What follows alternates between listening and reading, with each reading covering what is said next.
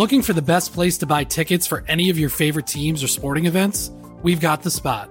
Our partner, StubHub, has been the leading ticket marketplace in the world for over 20 years, providing a 100% guarantee with every order.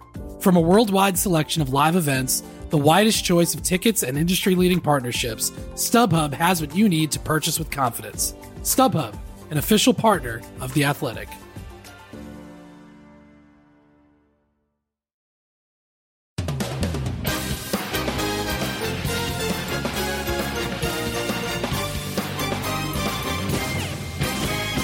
Welcome back to the latest edition of The Audible. I am Bruce Feldman, joined as always by my colleague Stuart Mandel, and we are taping on Wednesday morning. I just got back from Big 12 Media Days, and as often is the case, the Big 12 threw a curveball at the rest of college sports. Stu, where's your head spinning when you were on that conference call yesterday?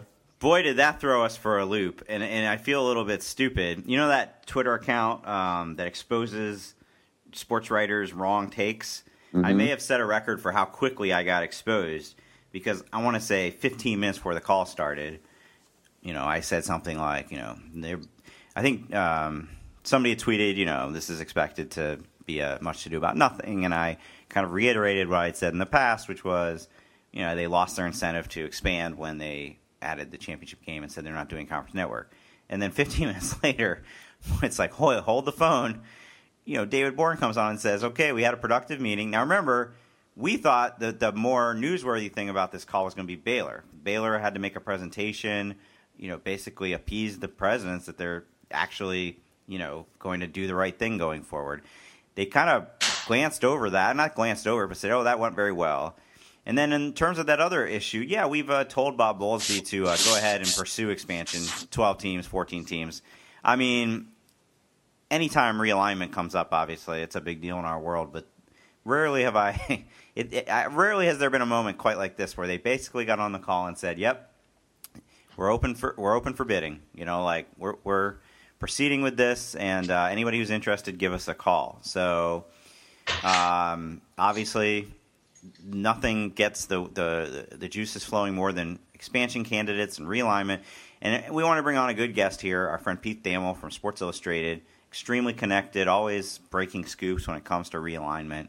We're going to have him on. We're going to talk about what the heck happened. How did this change so quickly from what David Bourne said, 6 weeks earlier, and start, playing our favorite game, ranking the candidates.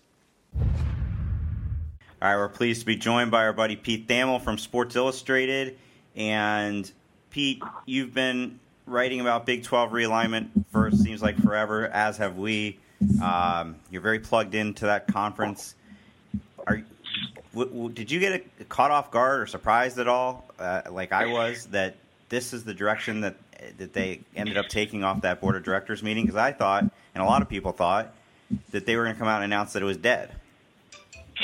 I would like to say I wasn't caught off guard, to be honest with you. But if I really had conviction behind that, I would have written some stuff, and I didn't because, I don't know, trying to predict the Big 12, as we've learned over the years, can prove a little bit frivolous. It is just a conference that's hard to predict. But I just kept coming back to why the heck are all these guys in the middle of the summer, going – it's hard to get, 10 college presidents together. So right. A lot of people were very dismissive of this meeting in the media, and I just wasn't. There's such a financial gap, and the Big 12 was just behind. So you have this rare summer meeting of these presidents that's unscheduled, and you have this huge gap, and you have all this TV money on the table. I just wasn't ready to sit there and say expansion was dead because it just didn't add up. Well, I sat there and thought that. I certainly didn't. I certainly didn't write it. So I guess I'm guilty of not following my gut. I'll go back on something. Stu, when you and I were with a bunch of other media members out in Arizona at the conference meetings, I mean, that felt like the tone that was coming out of it then. But somewhere along the way, I think everybody pronounced, or a lot of folks and our peers pronounced Big 12 expansion dead. Well, like you said, it's very hard to predict them, in part because they contradict themselves. Yeah. So if you just use Bruce is right. Coming out of the meeting in Phoenix in early May, when they had their first presentation, you definitely got the sense that, all right, this might be on. Bob Bowlesby was certainly pushing it in that direction. Then they have the meeting in early June, and that's when the presidents first get involved, where they come out and say, all right, we heard the presentation. There's no interest in the marketplace on a conference network, so we're not doing that. We are adding a championship game because we think that'll increase our playoff chances. And then David Boren, who had always been pro-expansion, was very ambivalent about it. And that, I think, is when we started to think this is heading in the other direction now. People, I mean, I'll tell you this much. People within the Big 12 who I spoke to or after this announcement on Tuesday said, yeah, we were expecting the exact opposite announcement. So something changed either right before or in that meeting. Well, I think a couple of things. I think, one, a lot of times, like, realignment news trickles down from athletic directors who actually have zero say in what's happening. And this is the consummate example. I don't really think any Big 12 athletic directors are pining to partner with BYU, UConn, whoever. It's logistically, it doesn't make sense. There's a lot of reasons it doesn't make sense. But this was strictly a financial decision and strictly a TV decision. It was basically, okay, we can take an extra $1 billion and fortify ourselves and kind of address that perception that we're behind. I think Boren called it psychological disadvantage infamously a little while ago. And we can at least say, okay, so for 10-member schools, that's an extra $100 million a year.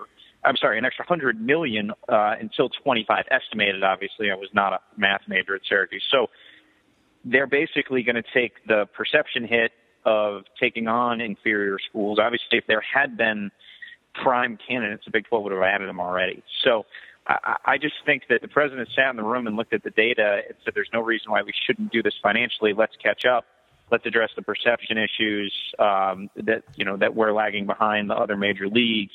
And I think a lot of ADs in the league were pretty stunned, to be honest with you. Well, go ahead, Bruce. Let me ask this, because the money gets thrown around a lot, and I feel like some of the details are murky, what we're talking about when it comes to some of the other leagues, because it's, with the Big 12 especially, because it's a little confusing. And I think Stu and I had George Schroeder from USA Today on probably a couple of months ago, and I thought he did a good job of kind of laying out where some of the money is with Texas, with Oklahoma, with some of these. I don't know if it's fair to call the Longer Network a side TV deal, but third tier rights would be the umbrella term. Where do you see that going, given just the TV landscape as it is shifting so fast? All right. Well, this is how I'm going to break this down, and this is essentially verbatim how it was explained to me by someone with way more intimate knowledge of this than me yesterday. So the Big 12 payout last year, I think the published amount was about $32 million. Does that ring a bell, guys? Yeah. $32 million. All right. Now, the way it was pared down to me, to my understanding, was that 25 of that 32 is pure TV money, meaning the rest of it could be considered college football playoff payout, NCAA tournament shares, there's some third-tier revenue rights, all that stuff. So let's cut 32 to 25, okay? And that's just pure TV from Fox and ESPN. And again, that's like an estimate, and it's an easy round number too. So the way the Big 12 television contracts are written, if you were going to add a member, you have to add them for the same TV dollar amount. So 4 members becomes $100 million a year, all right? And then you extrapolate that through 24, 25, so that's nine seasons, I think. If you do 17 through 24, 8 or 9 seasons, plus add the conference title game, which they've already done, you end up in that neighborhood of $1 billion. So like that $25 million doesn't include what Texas gets from Longhorn Network. K-State actually gets a nice bump from its third tier rights. Oklahoma has a fairly lucrative third tier right too. So this still doesn't, get into some of that. So I had a weird pressure on me answering that because George is a lot smarter than me and knows the Big 12 better. So I hope I was able to articulate it as thoroughly as he was on your podcast a few months ago. No, you weren't. And by the way, when you said very dramatically $1 billion, I very much pictured you putting your pinky up to your lip like Dr. Evil when he said that in the movie. $1 billion? Here's where I'm confused. That is a very, obviously that's an eye-popping, like, wow, Sure. They're going to make $1 billion. But if, as you said, your way you're getting to that number is just basically taking the number each school gets now and multiplying it by 4, then nobody's making more money per school out of it. This is a lot of trouble to get to the exact same number you're at now, or am I missing something? All right. And this is the point I tried to drive home in my column today. So if BYU, let's just use them as a generic example, they seem to kind of be a leading candidate here. So actually, you know what, let's not use BYU because they have a weird TV deal. Let's take Cincinnati. Perfect. Cincinnati. Generic Cincinnati comes in. And I don't know off the top of my head what Cincinnati makes from the American, but let's just say it's $10 million, just so we can use some round numbers. So just like Rutgers, Nebraska, and Maryland did with the Big Ten, and West Virginia and TCU did, Cincinnati, hypothetical Cincinnati, comes into the Big 12 in a pro rata situation. So they are still only going to make $10 million per year. Again, this is all going to be negotiated, and Boren sort of threw a shot across the bow talking about finances yesterday in the press conference. But essentially, the expectation is these schools are so hungry for the last remaining table scraps. To use Bruce's beautiful analogy, it's 12:45 at the bar, and they're like scrambling to pair up. They will come in at the same amount they were being paid in the American, or a similar amount they were being paid in the American. So that leaves an extra $15 million to be sliced up amongst the Big 12 schools. So if you take $15 million and then multiply that by 3, just for the sake of round numbers, now you're talking $40 million. So that becomes an extra couple million a year for each school. So these schools are probably going to make an extra $2 million a year off a recital game, and then you're going to make an extra at least $2 million a year just off of that. So again, that is the way that I understand it. But that is temporary, right? Sure. Don't they, when they get phased in, It's all temporary. Eventually they would get the full payment. Correct. So when my understanding of this is that, like, my understanding of like Rutgers, for example, is once the Big Ten does its new deal in the next couple of years, Rutgers is a full share in that new deal. But when you come on to an old deal, you can kind of bring them in and not pay them. That is my, again, understanding of this. So look, I don't work for one of these consulting firms, but that is the way that it was explained to me, is how these current. So look who's sort of, obviously Texas and Oklahoma are driving the bus in the Big 12. But if you are, and then there's just sort of a bunch of schools trying to get by, right? You look at Baylor, you look at TCU, you look at Texas Tech, you look at Iowa State, you look at the Kansas schools.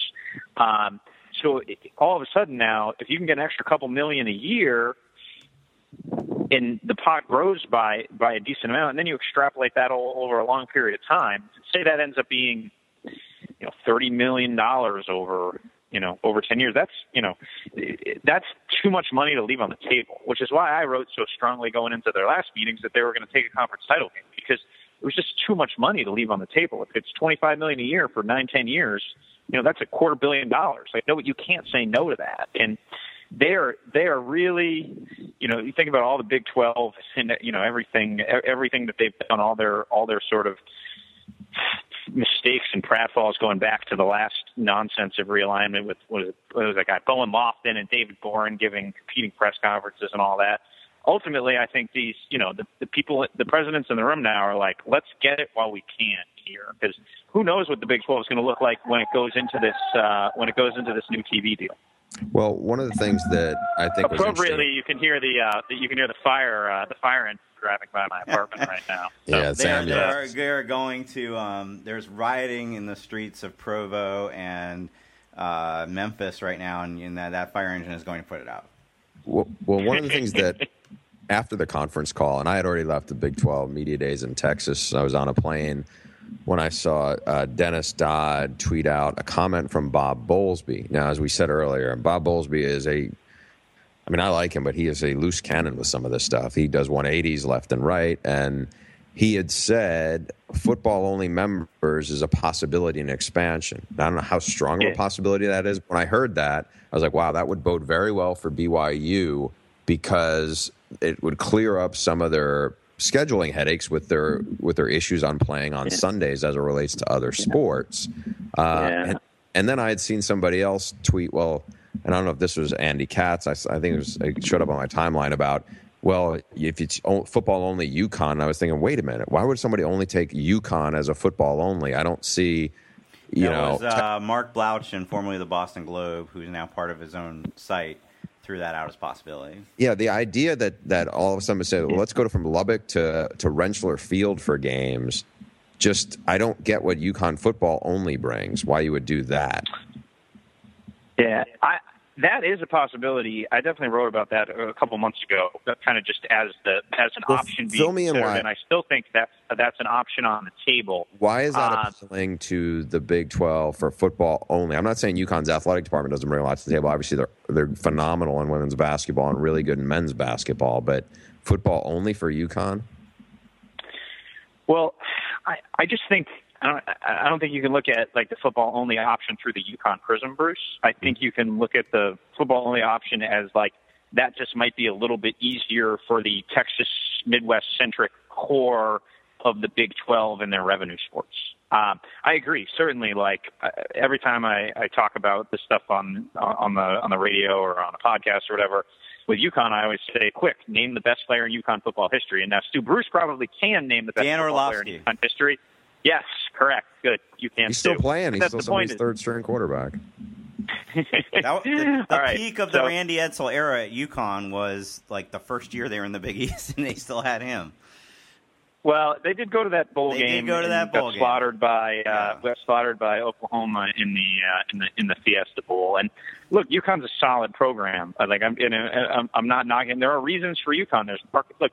All these candidates are totally and completely flawed. It's again, you're in the bar at 12:45, as Bruce likes to say. Like you're not picking up Miss Universe. If there were perfect candidates, they would have been added a long time ago. So I just hope this doesn't disrupt the fabled UConn UCF rivalry. It could perpetuate it, Stu, if they both end up in. You do never know.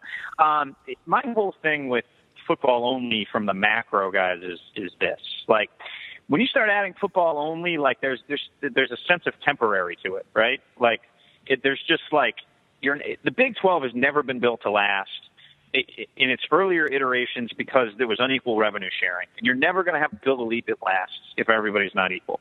Now, the Longhorn Network sort of keeps that inequity and has kept that inequity. Like the Big 12 is not built to be around and flourishing in 2040. It's just not. And so all these things, and we've seen these little temporary dam plugs in the Big 12, over the last 10, 15 years. And if you go football only, it's just another little temporary dam plug, in my opinion.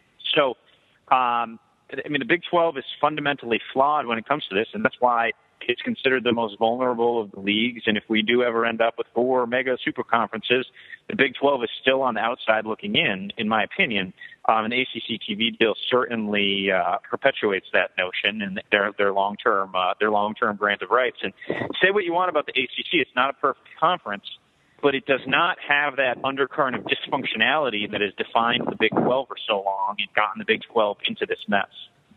No, I think if anything, John Swofford doesn't get enough credit for taking what, 10 years ago, probably more than that now. I mean, the ACC and the Big East were basically the same in football, right? They were the considered behind the other leagues.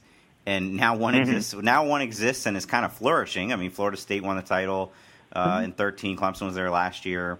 And the other one ceases to exist. So now some of that was pretty predatory on his part, but getting I would even just say very predatory. Yeah, very a lot predatory. of it was. But getting them to even sign a grant of rights a few years ago was considered an achievement. At that point, there was rumblings that Florida State wanted out. So and Clemson. So I'm sorry, I think I went on a little bit of a tangent there, but yeah, I think the ACC is actually I would say the ACC, frankly, has more of a stable reputation at this point than the Pac-12. Stu's going to show up in Cleveland this week, stumping for Swofford, huh? Make the ACC great again. You talked about this with us a little bit before we came on. We were talking about how this. So on the one hand, this doesn't have the major domino effect, in theory, that when Texas A&M left for the SEC and the danger that put the Big 12 in, or any number of moves over the years that involved a power conference school going to another school or a Big East school going. This is all Group of Five schools we're talking about. However, doesn't it feels like the Hunger Games to me, because the stakes are so high between being in a Power Five or not, that when Bowlesby basically said on the call yesterday, we've had a lot of interest, and when this news breaks, I think we're going to get a lot more. Like, everybody wants a piece of this. Yeah, Bob Bowlesby, God bless him, is delightfully understated in his sort of distinct monotone. Yeah, I mean, just judging from, the flurry of text messages I got from that conference call until about midnight last night, yes, it's sort of, I picture like the last people trying to jump off the boat into the rescue boat. Like, that's sort of what the scene is right now in college sports. If it was a political cartoon, it would be like the last few people on the deck of the Titanic trying to jump off to safety. You got all these crazy visuals here with Stu's Hunger Games analogy. I picture now that makes John Swofford the Jennifer Lawrence of college athletics. Luckily, I don't even know enough about pop culture to be able to place a Hunger Games analogy. So, yeah, but we can go back to Bruce's perfect analogy. Strangely, Tommy Tuberville might be the Jennifer Lawrence in this scenario. I mean, he's out there. Wow. He did have a hairstyle change a couple years ago. Last one standing lives. I mean, and God knows Tubbs is a survivor in the college coaching carousel. No, I mean, somebody said this on Twitter, and I wish I could give them credit, but I can't remember who. The pressure this puts on ADs and presidents at these Group of Five schools. You don't want to be the one that doesn't make the cut here.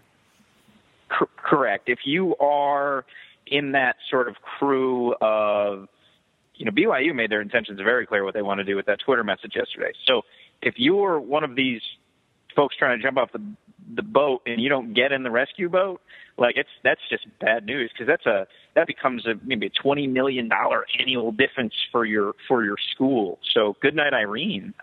If you can't get that. So no, I mean the stakes are unbelievably high. I'm looking forward to the American Conference Media Days in a couple weeks, where there's going to be a lot of crooked looks from athletic director to athletic director, and everyone's going to have to sort of toe the line and say the right things. But is Bowlesby going to be at the clam bake?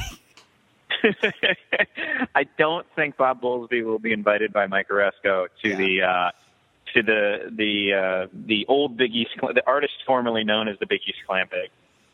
Well, if you had to rank them, Pete, I mean, this is to me the most. 20 minutes to get to this part. I know, Bruce. You're just trying to light up my mentions right now. I am. I'm trying to alienate you from all these other fan bases in different parts of the country. Yeah. So to me, the safest pick of all of these is Houston. I'm sorry, not Houston, Cincinnati. It's a travel partner for West Virginia. It's an outlier. They're good in a bunch of sports. It's a good-sized media market. It's hometown to Stu, which is another appealing thing that I'm sure Bob Bowlesby wants on board. Navigate Research often brings that up. Stu's Well, he was plying those people with drinks all weekend. Don't so that underestimate the appeal of Skyline Chili to some of these visiting coaches and ADs. I'm going to underestimate that. Yeah. But am I wrong to think Cincinnati would be the safest of the possible 6 or 7 that are in the mix here? I don't think you're wrong, Bruce.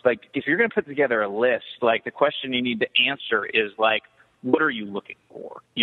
Are you looking for who's going to bring the most eyeballs? Because that would be BYU as a no-brainer because of the religious connection to the school. And if you look back historically, how they're established, and again, I don't know how far the Big 12 is thinking ahead. The Big 12 has never really thought much past its nose. If you look at the decisions that they've made the past 15 years, if all of a sudden Netflix and whoever else are going to be bidding on these things, Snapchat, Hulu, et cetera, what all the kids are streaming on right now. I think BYU, for a cable audience reach situation, would probably have to come in first, because no one has the national resonance, footprint, and following that BYU does. So, and again, all these things, I'm not knocking other programs. Everyone has their strengths and everyone has their warts. If you were to ask me, okay, what football program will be the best in 20 years? Like if this is a legitimate 20-year decision, which the Big 12 makes very few of, but if this is a legitimate 20-year decision, what football program is it? I think it's Houston as a no-brainer. Right, guys? Yeah, the only thing to me with that is I think it's not just the Texas schools that I think, and I get it, that's the presidents, not the coaches who makes this decision, but I think the Texas schools, one, but also like Oklahoma State, they don't want to they've seen TCU rise up into be a powerhouse, and I just don't, I think they would be so. But you're not answering the question, Bruce. The question is, what school is best positioned to have the best football program in 20 years? Yeah, I would think it would either be Houston or BYU. Yes. I think those. If that was your only criteria, I think those two would be the answer. Houston has the media market. Houston has the recruiting base. But I do. What about UCF? I'm not dismissing what you said, Bruce, because there is a internal. I don't think Houston gets in, to be honest with you, because if you're Texas Tech, if you're Baylor, if you're TCU, Oklahoma State. If you're Oklahoma State, yeah, no question. Oklahoma State's lived in Houston recruiting-wise for years. So if you're those schools, why do you enable and empower a school to do that? But I just think that's short-sighted. I just generally, if it's sort of the good of the game, like that baseball clause, or if you're really looking out for the best interest of the league as a whole, not your individual slice of the cookie and not your individual, like, if you're Mike Gundy, you don't want Houston. But if you want to have competitive national powers competing at the highest level in 20 years, Houston is going to bring you a lot more than UConn. And I just think that's I agree with you. Mental hurdles. Yeah. I agree with you on that, Pete, but I think that the people, even the presidents, are still going to be very selfish in how they do this and go, how will this affect my football program's brand? Football's the biggest deal we have. And if it makes it harder to get to the playoff, it makes it harder to have a 10-win season, which it would. And that's not to say, that I think that they would not go against their own purely selfish interest. And I just don't see them going around to that. I think this is setting up for heartbreak. I agree with you, Bruce. I just think it's dumb. That's all. I just think that when you really sit back and look at the big picture, it's not a good decision. Let me flip it to a different way. And this is a fact that you mentioned, the Big East. Yeah, I think if you asked the decision makers at Miami or a lot of the influential people, would you like to go back to the way it was in the Big East as opposed to where it is in the ACC? And again, I don't think the reason why Miami has backslid has to do with the level of competition in the ACC, but I think there's a lot of people who would rather have the better chance to be on top of the mountaintop than be part of a strong, financially solid footing, conference. I agree with that, Bruce, but Miami is sort of a clunky analogy because they were contending for national titles in the Big East. They weren't like dictating expansion. Like these are generally middling schools when you talk about the mid-tier Texas schools and the Iowa States and the Kansas States and whatever. These are middling schools who need to make, who love the Big 12 and want the Big 12 and need the Big 12 almost desperately, quite frankly. I remember when there was that weird window for a couple of days where everybody thought Kansas State, Iowa State, and maybe Baylor were going to go to the Big East. Like that was real for a few days back in whatever miserable year that was when we were dealing with all this stuff. Bill Self thought he was going to be in the Mountain West at one point. I vividly remember talking to Bill Self about the Mountain West. Like that is like a vivid memory I have. But some of the schools, Oklahoma we're not State. Going to go play Wyoming. Oklahoma State is one of the schools you're talking about. They came close to playing for the national title a couple of years ago. I think they still see themselves on that. I think you have to go back to the last Big 12 round of realignment and kind of what you're referring to, Pete. Remember, the same thing we're talking about with Houston. TCU was in that position for a long time. Texas, in particular, wanted nothing to do with TCU. There's the famous story from Chris Del Conte that DeLoss Dodds didn't know his name originally. Called him Del. Yeah, the TCU AD. But then they got desperate. The first time around, they could afford to be picky. The second time around, when it was basically this or extinction, they didn't have a choice. They took TCU, and guess what? TCU has done exactly what they feared and risen up and beats these teams regularly. Big 12 is not in that position right now. They can afford to be picky, and I think this is setting up for heartbreak for Houston fans because now... Yeah, seriously, I disagree with you. They're 5th out of 5 right now, and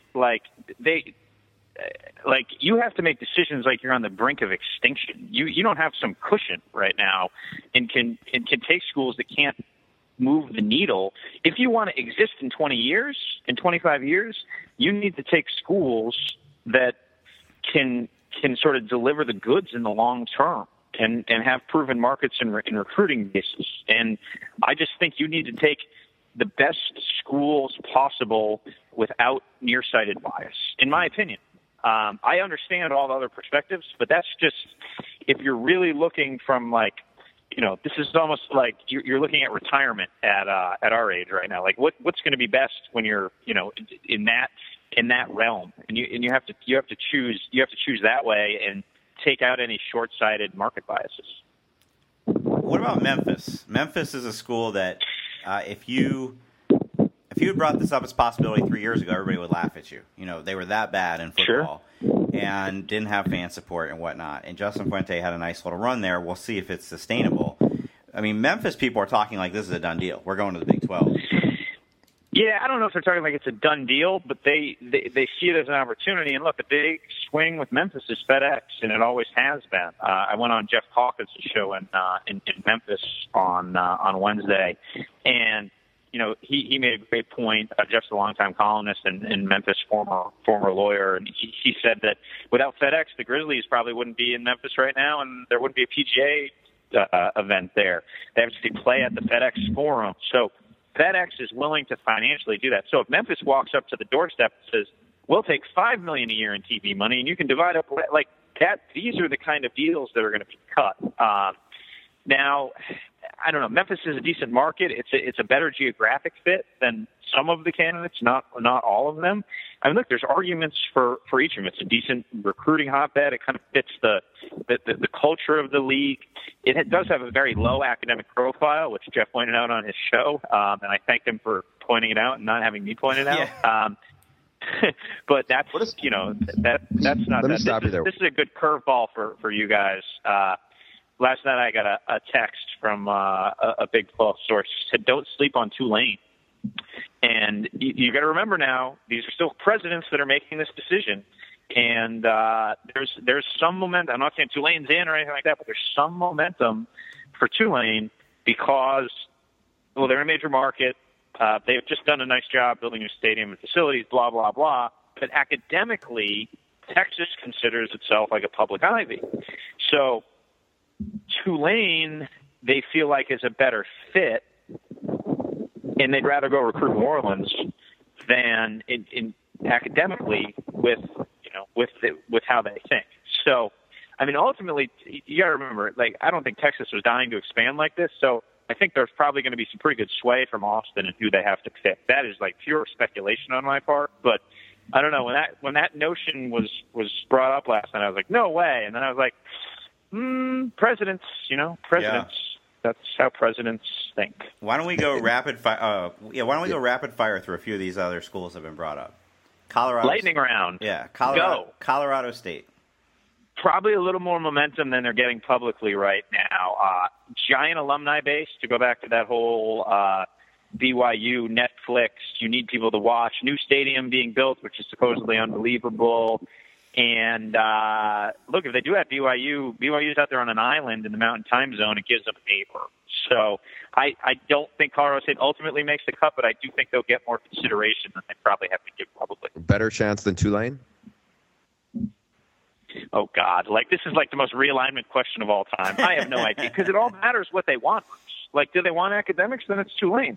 Do they want, a good market in a big alumni base? Then you go Colorado State. Like, I don't know really how they're going to pin it down, and I don't really think they know right now. Well, that's Before the thing. we finish this, Stu, we have to get we have to get Pete to rank the academic profiles of the 7 or 8.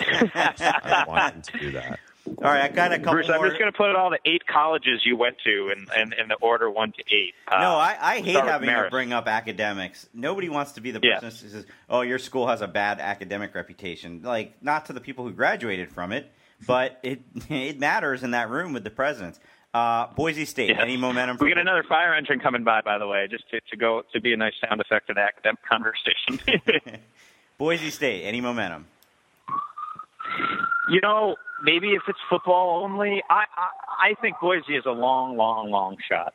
Bad market.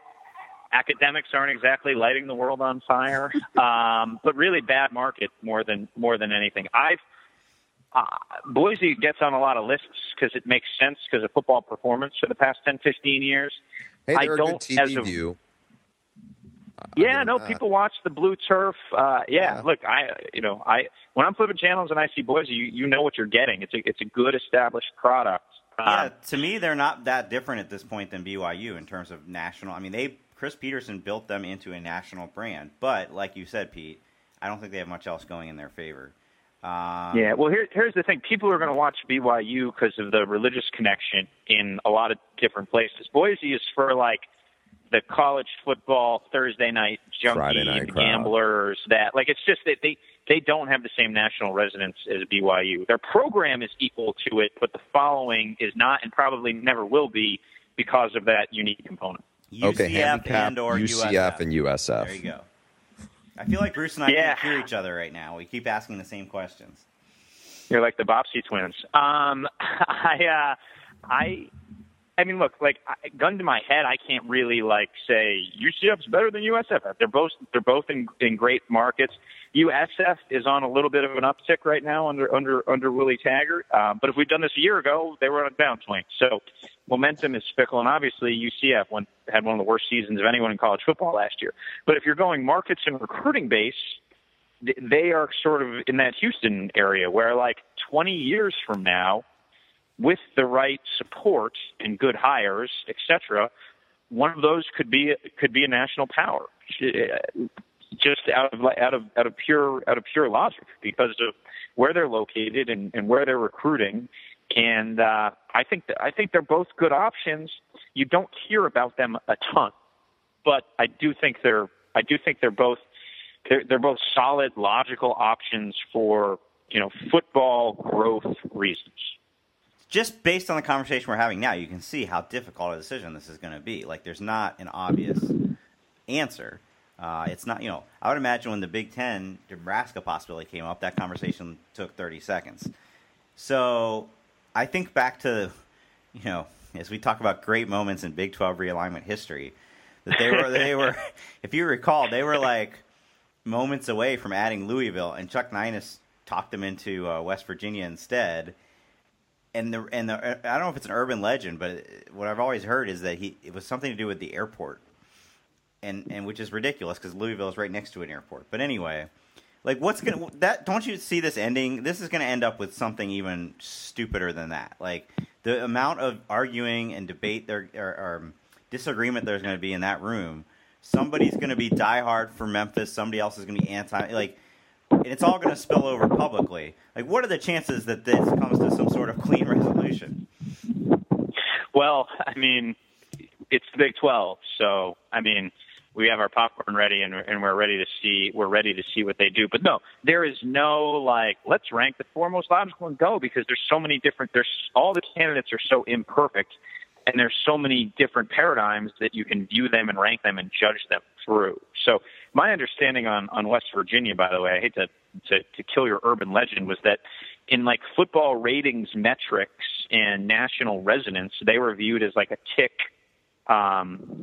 more than Louisville. But speaking of 12:45 a.m. at the bar regrets, I mean the Big 12 just must feel absolutely foolish for not inviting Louisville, looking at the candidates that are on the board right now. In fact, I know they think that they are. That was just in retrospect, a completely short-sighted, go gather all the strong assets you can. And remember, they were taking the tires with Pitt too. I mean, those are all exponentially better options than they have right now. I mean, people at Louisville, when they picked West Virginia over them that day, remember, like, Mitch McConnell got involved, Senator Rockefeller's office. Like, that was one of the all-time, like, bizarro realignment days. I remember calling Senator Rockefeller's office in West Virginia, and I was like, whoa, I did not expect this when I woke up this morning to be, in the middle of like a political tussle. But that was a critical strategic mistake by the Big 12, because Louisville would have crawled there. Tom Jurich was crestfallen.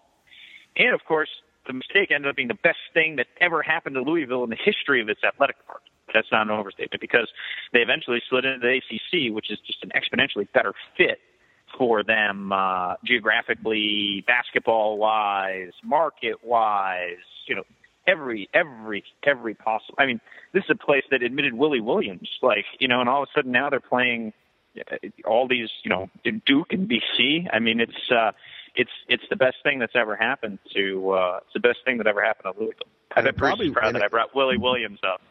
Yeah, well, it probably wasn't such a great thing for West Virginia, because West Virginia, I think, became a much tougher job than it was, let's say, when Rich Rod was there. I mean, now you're not even one Bruce, that doesn't even matter. Like, they're on the right side of the divide. Like, for West Virginia, I get it. I'm just saying, in terms of, we're talking about from a football perspective. If they were in the ACC, I think it's a much different deal for West Virginia. I think West Virginia would have a way better chance of competing consistently in that conference. The Big 12, it's like, I'm not saying the Big 12 is a significantly better football conference, but I think just the way it's set up, when you're a program that's trying to recruit Texas, you're not going to go into Texas and beat any of those other schools for players, and you're just, resource-wise, you're just not on the same playing field with those other schools. Correct. West Virginia is an odd duck fit in that league. There's no question. It's a very difficult job. Obviously, when they were very good under Rich Rodriguez, they were able to go cultivate, South Florida as really their and get second-tier kids out of there. And that was like the Bull Divines of the world, et cetera. But they still do that. They still do that. I mean, look, Stedman Bailey was a really good player. Yeah. They had Geno Smith, but I just think it's a tougher. It's a more stacked league. It's just tougher to be competitive. Well, and come to Morgantown, West Virginia. Your parents can fly to Ames and Lubbock to see you play. Like, it doesn't make any sense. Where in the Big East, there was some natural geographic ties that helped them mine Florida. In the ACC, there would be a ton. Now, the ACC had to sort of ditch aside its snobbery to take Louisville. Would they have taken West Virginia? I don't know. It kind of matters how I don't know. That would have been an interesting one. People at West Virginia aren't confident that the ACC would have let them in. Let's put it that way. Well, this is about the third or fourth of one of these Big 12 realignment podcasts we've recorded in the last year. I don't think it's going to be the last. I think that this is going to consume our industry until October or whenever Bob Bowlesby said they might actually come to a decision, although the way that conference operates, it'll probably go to next June. But we're off to a great start. Pete, we thank you for coming on today. You can read his work, obviously, on SI.com. Twitter handle, go ahead and plug it. I think it's at SI Pete Thamel. That's right, at SI Pete Thamel. And any other upcoming projects you want to plug right now? Well, we got our college football preview coming out in a couple of weeks. That's what I should be working on right now. So, no, nothing really. I appreciate you guys having me on. It's always fun. Always a pleasure. All right, Pete. Thanks for doing it. I just want to make sure everybody knows I know more about Big 12 finances than George. Okay. So is that Syracuse greater than Wachata Baptist? Is that what you're saying? Hashtag yes. He's going to be so crushed. All right, Bruce, we're going to get back to the podcast in a second, but first, a word from our very loyal sponsor, Bouqs.com. As you know, no woman in her right mind would turn away a peace offering of Bouqs flowers. They're grown at eco-friendly farms on the side of a volcano. Seriously, a volcano. Blooms are larger, colors more vibrant, a better soil and more sun at a lofty 10,000 feet. Gorgeous flowers, hand-delivered to your girl, say, we're still good, right? And apologies don't cost much at Bouqs.com because Bouqs prices start at a mere $40. There are no upcharges, no extra fees. Even delivery is absolutely free when you register with the Bouqs. So, here's the deal. Listeners of our show save 20% off the bouquet of your choice. Just go to Bouqs.com and enter promo code AUDIBLE. That's BOUQS.com, promo code AUDIBLE. I know nobody was more thrilled to hear me read that than our good friend Rob Stone. Yes, because I think whenever he screws up, he always sends his wife and his colleagues. I think he's probably sent Alexi Lawless some Bouqs because he maybe cut him off one time, or I think he just loves when I read ad promo. I'm not sure why, but happy to do my part. All right, great conversation as always with Pete. I'm glad we could mix in this very serious topic of realignment with some good levity and humor along the way. Now, a not so humorous topic dominated Big 12 Media Days for the first day and a half, or I guess 2 days, because this conference call didn't come till the end of it. Tell us about your experiences there and interactions with the various representatives of Baylor. Yeah, I mean, look, for 2 days, both days, it wasn't really Big 12 Media Days. It was Baylor Media Days, because the first day you had, right off the bat, Bob Bowlesby was the commissioner of the conference, was all over the place.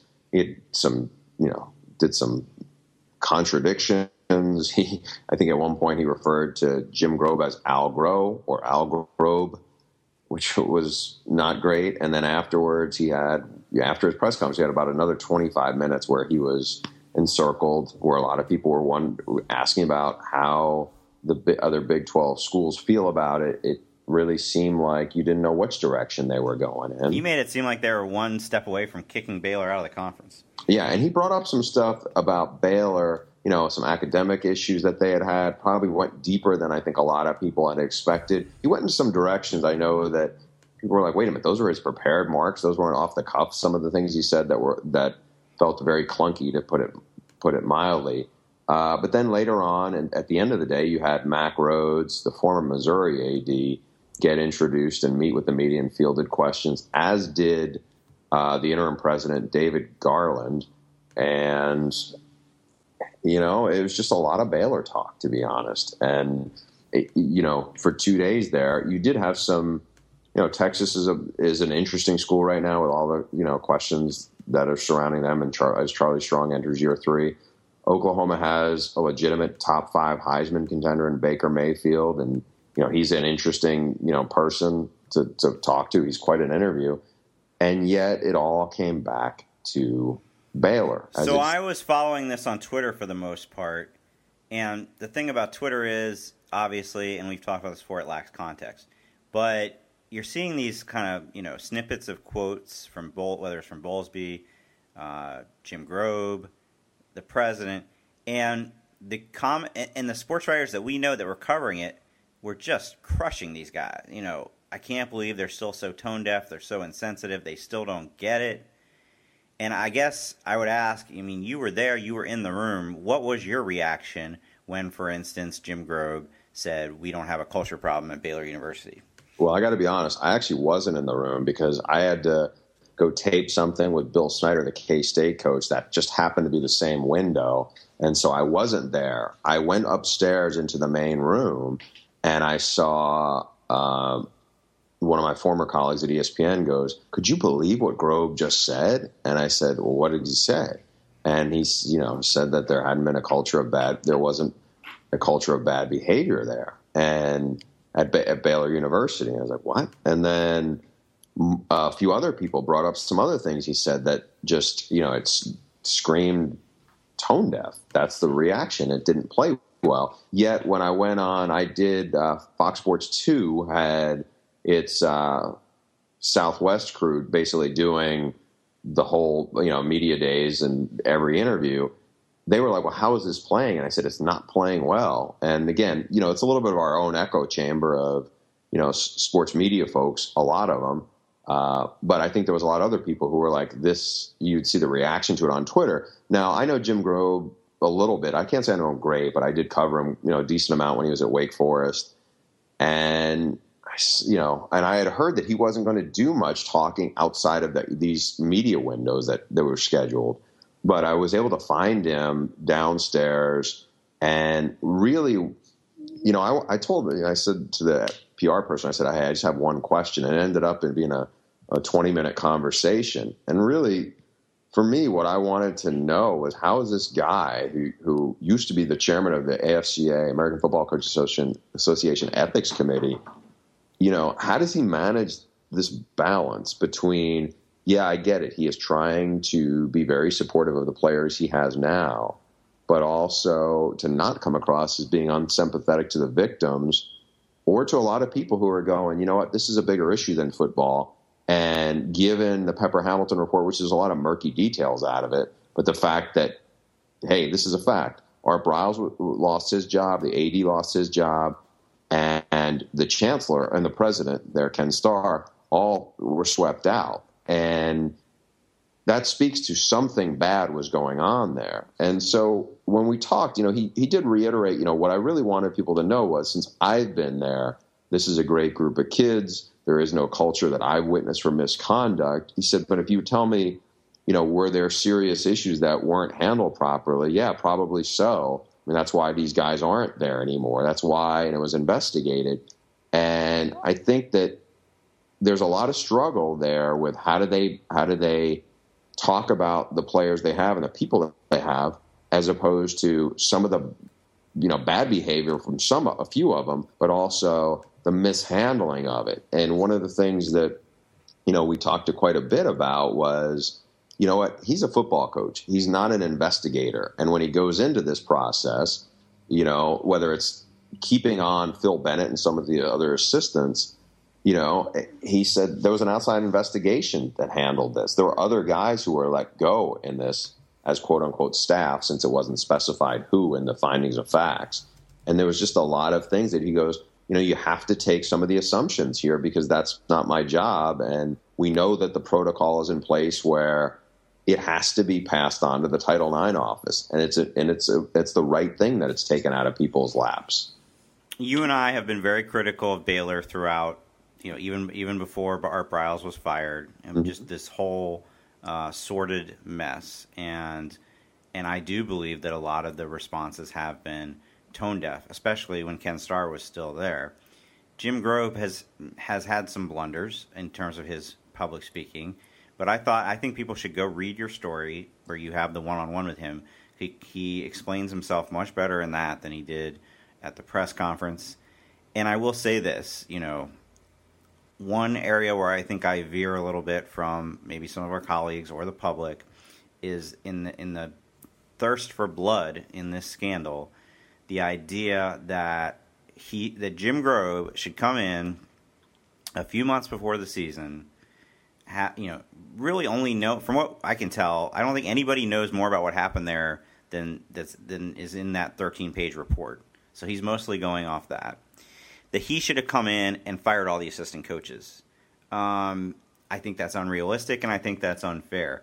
Now, part of that is Pepper Hamilton and or the school put him in this position, unfortunately, by their very vague wording throughout that report that says staff, football staff took it upon themselves to speak to the victims. Football staff didn't follow Title IX protocol. That basically implicates the entire coaching staff, whether they were culpable in this or not. As you said, they did fire a couple of support staffers, including his longtime football ops guy, which would seem to indicate that they were, involved in this in some way, and that may be what staff refers to. But to just kind of blindly assume that every position coach on that staff was helping to cover up sexual assault, I just think that's unfair to those guys, and certainly to Jim Grobe to say, why didn't you just go in and fire everybody? The end of the day, they're all going to be fired at the end of the season because a new coach is going to come in and clean house. But for the why would you expect the interim coach to come in and do that? First of all, who's he going to hire on 3 months' notice? Well, I think he could have hired guys on that, and he said he would have done that if that was what showed itself to him. This is a direct quote from him. Was there an intent to subvert justice? I read the finding of facts. I would assume and I probably shouldn't assume things, but my thought is if there were individuals that were still on my staff that had been in a situation where they tried to subvert justice or showed misconduct, that I would have been told that, and I have not been told that. That's where I started. Nobody from the university told me Coach so-and-so did this or that, end quote. So then I asked him, but isn't it risky to make those kind of assumptions given what just unfolded at Baylor? And this is his answer. I don't think so, given the university hired an independent firm that did a 9-month investigation. That was their report. I would hope that would not be kept a secret if they felt like there were individuals that were doing some really bad stuff. I have to assume that. So, yes, I don't disagree with him on that. I do think that in his comments at the press conference, some of the comments to you, the one thing I will say is that he keeps saying something to the effect of, well, basically, he's putting a lot of trust in this investigation and in the university that has done nothing to merit that trust. I would be very skeptical of everything going into the situation that he's going into, and I hope that he's not making some mistakes and decisions because he's basically just saying, well, this is the job they handed me, and I trust that everything else is taken care of. But ultimately, I think maybe he's being scrutinized a little too heavily. People think that maybe he's got to, that he would.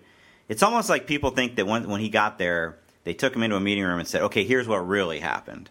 I don't think that happened because Baylor seems to be intentionally withholding anything other than what's in that 13-page, findings of fact. Yeah. Now, having said all, they lose the benefit of the doubt here. Right, exactly, and he's giving them a lot of benefit of the doubt. Ultimately, what do you think? Do you think it's going to work? Do you think Baylor, under interim coach Jim Grobe, who's never had any experience involved with this offense, who just lost half his incoming freshmen, so on and so forth, is going to go out and win 11 games? 11, no, but I think he'll probably win 8 or 9. I mean, now they're down to about 70 scholarship guys, which means that's what they talked about. Some of the players talked about. Seth Russell's still a very good quarterback. I mean, he was really productive in this system. They have a terrific group of receivers led by Katie Cannon, good running back. Now, they do have to replace the offensive line, but they have a lot of talent. Now, I think, like I said, I think they're an 8 or 9 win team. Jim Grobe is going to be more involved in the defense than he will in the offense. That's his background, and also, like you said, this is not a scheme that he's spent much time with before getting here, or any time with. But the one thing that would hurt them is Seth Russell is coming off a neck injury, and if he gets hurt again, Jarrett Stidham has left the school, left the program. He's transferred out. They don't have much depth. I don't think it's going to be like we saw against UNC, where they're going to be able to just kind of wing it in the run game and just maul people the way they did, because the offensive line is largely going to have to be rebuilt. That's my feeling. Now, if they lose a couple of games early, will things go south? Because again, there's been so much for this program to balance around now. Yep, that's my concern. I think the talent is there. I mean, the talent was there. It has been there for 4 or 5 years on the offensive side of the ball in particular. But I do think 8 or 9 wins might be the ceiling, and I think there's the danger that it could go Arkansas, John L. Smith direction. Not because Jim Grobe's a bad coach. He is John L. Smith. Sorry. No, he's a much better coach than John L. Smith. But there's a lot of circumstances here that frankly, Nick Saban would have trouble dealing with if he had to come in 3 months before the season. And I think you just hit the nail on the head. When it's how do you deal any good team, it's how do you deal with when things start to go south a little bit. And I don't mean like implode. Baylor is used to winning, to basically being in contention for the Big 12 title year in and year out. All those players, that's all they've ever experienced. And I'm looking at their schedule right now, which has the look at their schedule. The customary. They're looking at a 5-1 start, even if things go. Like, they start with Northwestern State. That's a win. SMU, I think, is going to be much better than they were, but it's in Waco. I still think they win that. Rice, they should beat. Then they get Oklahoma State at home. I think that's going to be a toss-up game because Oklahoma State's pretty good. But they have a good chance to win that. Then they go to Iowa State. Then they go to Kansas. I mean, at worst, I see them going 5-1 there. Okay, let's just say, for the sake of argument, they start 3-0, they lose to Oklahoma State, and then they get upset at Iowa State. At that point in the season, that's where playing for an interim coach, having assistant coaches who are all lame ducks and, are going to have, some of those guys will coach their asses off right to the end, and some of them will start to check out. Some of the players will start to check out. That's where I think things could go south in a hurry for them. My prediction is that they're going to go about 6-6. And obviously that's not a reflection of the talent level at Baylor. I just think this is a close to impossible situation we're in. For example, it's just such an incredible burden these guys are under. You were around the players that they sent to Big 12 Media Days, and obviously those guys knew what they were getting into. They were going to spend, an entire day answering questions mostly about the scandal. I mean, at what point does that just start to wear on guys and they do what's kind of natural for all human beings and kind of check out a little bit. Yeah, I'm glad you brought that up. One of the things I debated whether to include it in the Baylor story I wrote, that's heavy on, Grove, was Seth Russell. Now, Seth Russell found out from a text message that Art Briles was out as his head coach when Seth Russell was on a mission trip to Brazil. So, and this is by all accounts, a very high character kid from some of the work he has done off the field and everything like that. But so one of the questions he was asked, or a few of the line of questions, was about his teammates and leadership and everything like that. And you could kind of feel it was going a little sideways for him in terms of like the line of questioning was, well, you're saying, it was almost like he was parsing, okay, well, everybody's going to make their own decisions, meaning teammates. It's not my job to have a leash on them, which kind of runs counter to what you usually hear from quarterbacks, especially in the off season. The quarterback's the leader. He's the coach when the coaches aren't around. And, at one point he said, I'm going to focus on football and let the coaches deal with the character stuff. I think it's a tricky balance for, this Seth 21 years old or so. I just think you're right. And now I'm not sure how many other times, if at all, this season they're going to have to deal with that level where it's, 20, it's the first time they're talking. It's 25 reporters. It's a lot of cameramen coming at them in waves. In the season when they're playing Oklahoma State, when they're playing Rice, even when they're playing at Texas, I don't think that, when people come around them at games, they're going to be talking about what happened on 3rd and 2.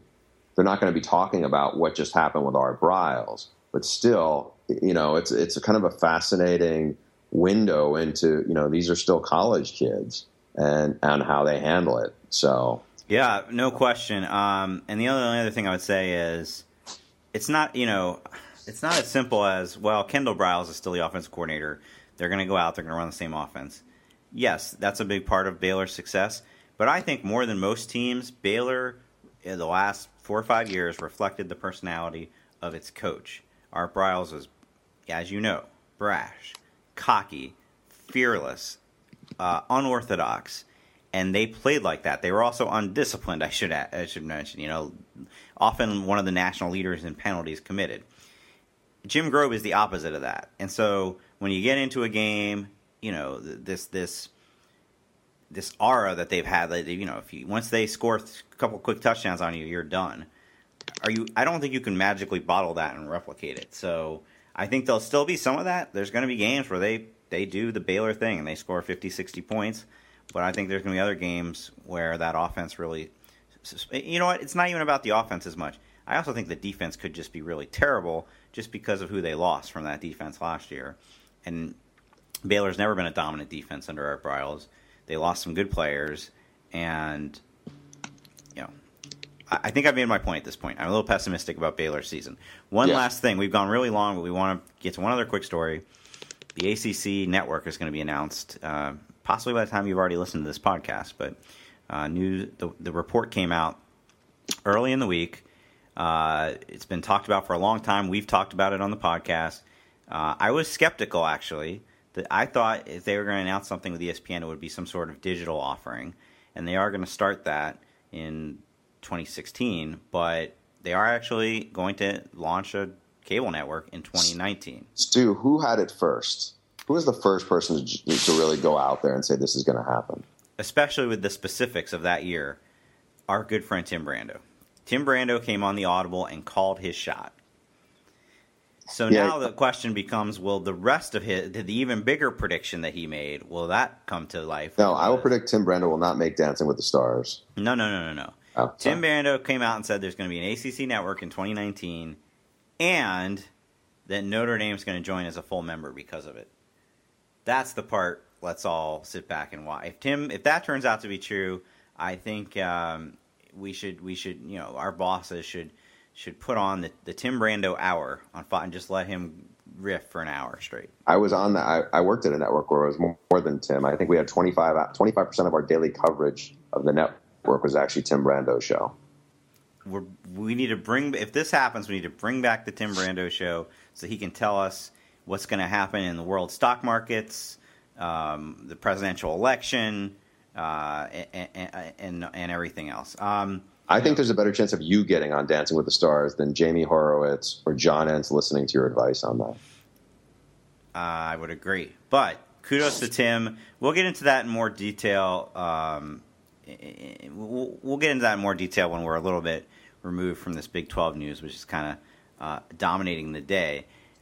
Also, we should note that we're both going to be at Big 10 Media Days next week. Yeah, lots to talk about. Stu, I got to go to the dentist soon, so let's wrap this up. Excuse me, I didn't mean to infringe on your dentist appointment. Blame Pete. He was so long-winded, and we had to keep waiting for those fire engines. No, Pete was great, and there's just a lot to talk about. As always, if you enjoy the Audible, you should subscribe. I just realized we went back on our word. I said we were going to answer emails on this podcast. I did not anticipate the Big 12 announcing realignment. So we'll have to put that off for a little bit, and I'm sure by the time we do it next time, you'll have asked us a whole bunch of Big 12 realignment questions. You can send those to theaudiblepod@gmail.com. As always, if you enjoy the podcast, please subscribe on iTunes, tell your friends, get them to subscribe as well, and give us a 5-star rating while you're at it. We'll see you next time.